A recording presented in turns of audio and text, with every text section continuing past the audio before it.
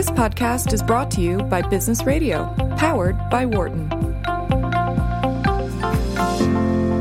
So, Claudia, I'm a big fan of your research. I think it's super cool stuff. And I was thinking about one of your earlier studies was on kind of aesthetics and self-affirmation. And I'm sure I'm not telling, I know what your work is, but the finding I'm thinking about was that people were more inclined to choose, and correct me if I'm wrong, more inclined to choose more aesthetic goods if kind of their sense of self was threatened, or vice versa, that when they felt self-affirmation, that they were less concerned with aesthetics? Yeah, so we show the effect both ways in that paper.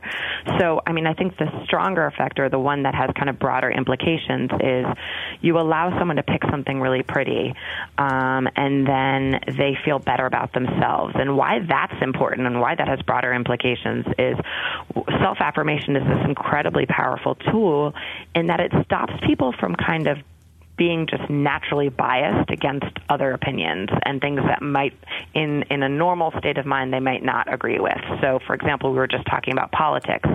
If someone's going to kind of argue with you about why you should be voting for a member of a party that you typically don't vote for, our natural inclination is to go into that conversation thinking, okay, I'm going to try to poke holes in this. I'm going to see what's wrong with this argument, rather than kind of listening and really hearing what they say. The nice thing is when someone's self-affirmed, they do go in more open and they really kind of hear the arguments. So that's what I think is so powerful about this research, that just having someone pick something good looking can make them more open, more understanding of people who may differ from them. That is interesting. Yeah, but then you're absolutely right that we also have the flip effect, which is if you make someone feel more open, self-affirm them, which is kind of this more strong, less biased, less sensitive state, they don't have that really strong desire for good-looking products. They still like them, but it seems like that there actually might be some of our desire for good-looking products is seeking self-affirmation, and that they do make us feel more secure and better about ourselves. Did you see any, or did you investigate any temporal effects, kind of like in your current research? Is there time-based effects in that way? Because I was thinking almost if I know aesthetics is not completely parallel to kind of the more arousing design, but I'm wondering if people projecting themselves out to the future are kind of more level about their self-concept, more level about their self-affirmation, and then maybe don't seek out the prettier or the more beautiful or the more edgy design. Did you look at anything like that? That's really interesting. So if I'm making a decision for me today versus here, now pick something that you're going to get a year from now, are my aesthetic preferences the same, and is my self-affirmation the same? Is that what you're saying? Yeah, really kind of bringing your two studies together if that's they could really predict interesting. each other. I would imagine, most of the literature says that when you're looking at the future, you are detached, right? You are almost looking at that person as another person, which means it's going to be a less emotional decision in some ways. So yeah, you're absolutely right that in and of itself could kind of work as a form of self-affirmation, and that person a year from now might make a kind of more normative decision, one based kind of more on the facts. In terms of aesthetic preferences, that's an interesting one. My work, the paper I started talking about, the most recent work, suggests that, even if I'm just looking at myself in the future, we actually looked at that. Is it just about looking at myself in the future or the number of repetitions? And we see that when you ask someone to predict their aesthetic preferences for one time in the future, it's the same as their aesthetic preferences for one time now. It's the repeat exposure that makes people shy away from high arousal. So that's where people's intuition rather is. than the temporal. Right. It's not that I don't know if I'm going to like it in the future. It's that I think if I keep seeing this over and over again, I'm not going to like it. Right. Interesting. So, Claudia, what are you working on now? So a couple things. One project I have with someone near and dear to your all's heart is with Ludovica Casario. Keith loves Ludo, too. He worked with her also. Yep, definitely. Yeah. She's our star here. So after my presentation at Wharton, she came up to me with a great idea. And so we've been working on this. This is actually kind of relevant to work. I thought I'd bring this up because it's kind of something that, you know a lot about. So we are looking at, once again, kind of taking our two interests and putting them together, aesthetics and luxury. And actually we're looking at the opposite of aesthetics, which is we're looking at ugly luxury.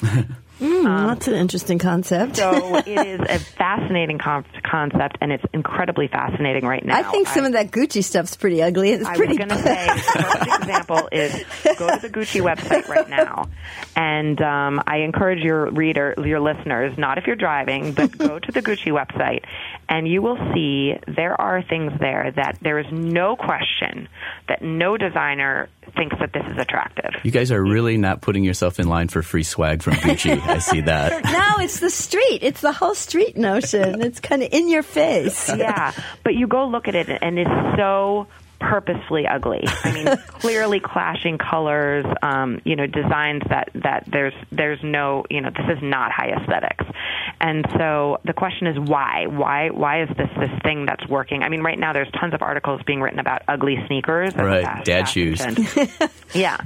And so what we've kind of identified is that we're looking at this as kind of another luxury signal. So, your readers may or may not be aware, listeners, but luxury can be loud, which means it has lots of brand logos on it, or more quiet or subtle, which is something that, only if you know the store well would you know that that's from a luxury brand. And we're actually suggesting that these super ugly designs are in some ways kind of allow people to recognize it as luxury. It's a little bit, it's related to the red sneakers effect? Yes, yeah, a little bit like that. So we kind of have two theories about it. One is kind of, it just makes it more memorable, right? So if anyone has visited the Gucci website. I remember it. You'll remember that ugly sweater, and when you see someone walking it down the street, you're more likely to identify that as Gucci than, say, the plain black sweater, right? Yeah, that's cool. And then the other thing is, this is the even more interesting one, is if someone's wearing something that ugly, they clearly didn't pick it for aesthetics. So why did they pick it?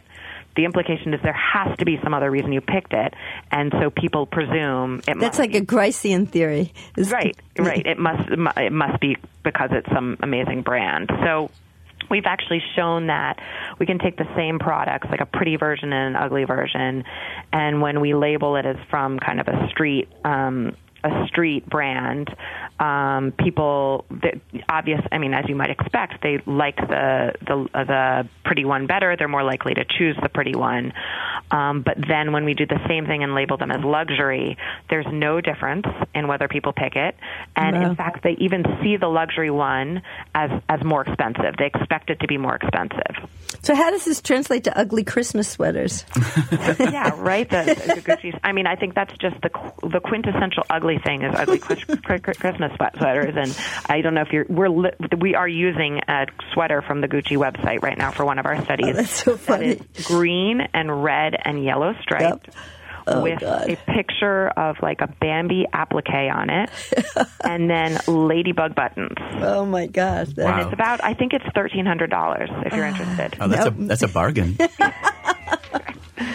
Well, Claudia, it's been so much fun having you back on the program. Yeah, it's always nice to have you. I love talking to you guys. That's great. And if you want to keep up with Claudia's research, check her out at business.miami.edu or follow her on Twitter at Prof. Townsend. For more insight from Business Radio, please visit businessradio.wharton.upenn.edu.